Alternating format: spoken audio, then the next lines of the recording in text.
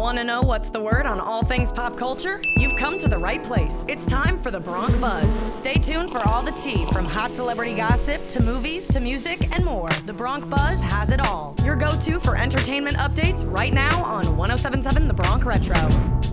Hi, it's Kaleigh Muhs with the Bronc Buzz on 107.7 The Bronc Retro. While talking with the Wall Street Journal magazine, Killers of the Flower Moon director Martin Scorsese discusses the improv performance of Leonardo DiCaprio. Scorsese commented, "Every now and then Bob and I would look at each other and roll our eyes a bit, and we'd tell DiCaprio, you don't need that dialogue." Killers of the Flower Moon is streaming on Apple TV Plus now. Whoopi Goldberg has returned to hosting The View after being absent for a couple of days, but explained where she had gone. I went to see Pope Francis. Yes.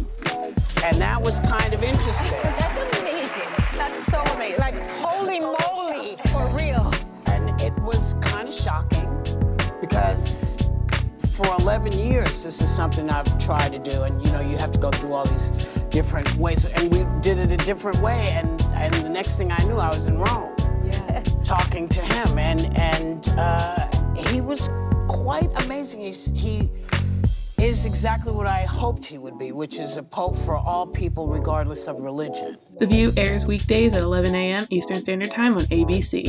Director Kenny Ortega recently discussed with Entertainment Weekly why he did not direct Hocus Pocus 2, commenting, "They did not approach me to direct it, which was disappointing, but of course in the end I was very supportive, wanting for Bet, Kathy, and Sarah to have another crack at it. You let go of things, you surrender, you move on, you don't hold on, you don't have ownership. I would have loved to have gone back and play again, but that I didn't is okay." Ortega goes on to say that he would be available and interested if approached to direct the upcoming Hocus Pocus 3. This was Kaleigh Muhs with today's Bronc Buzz.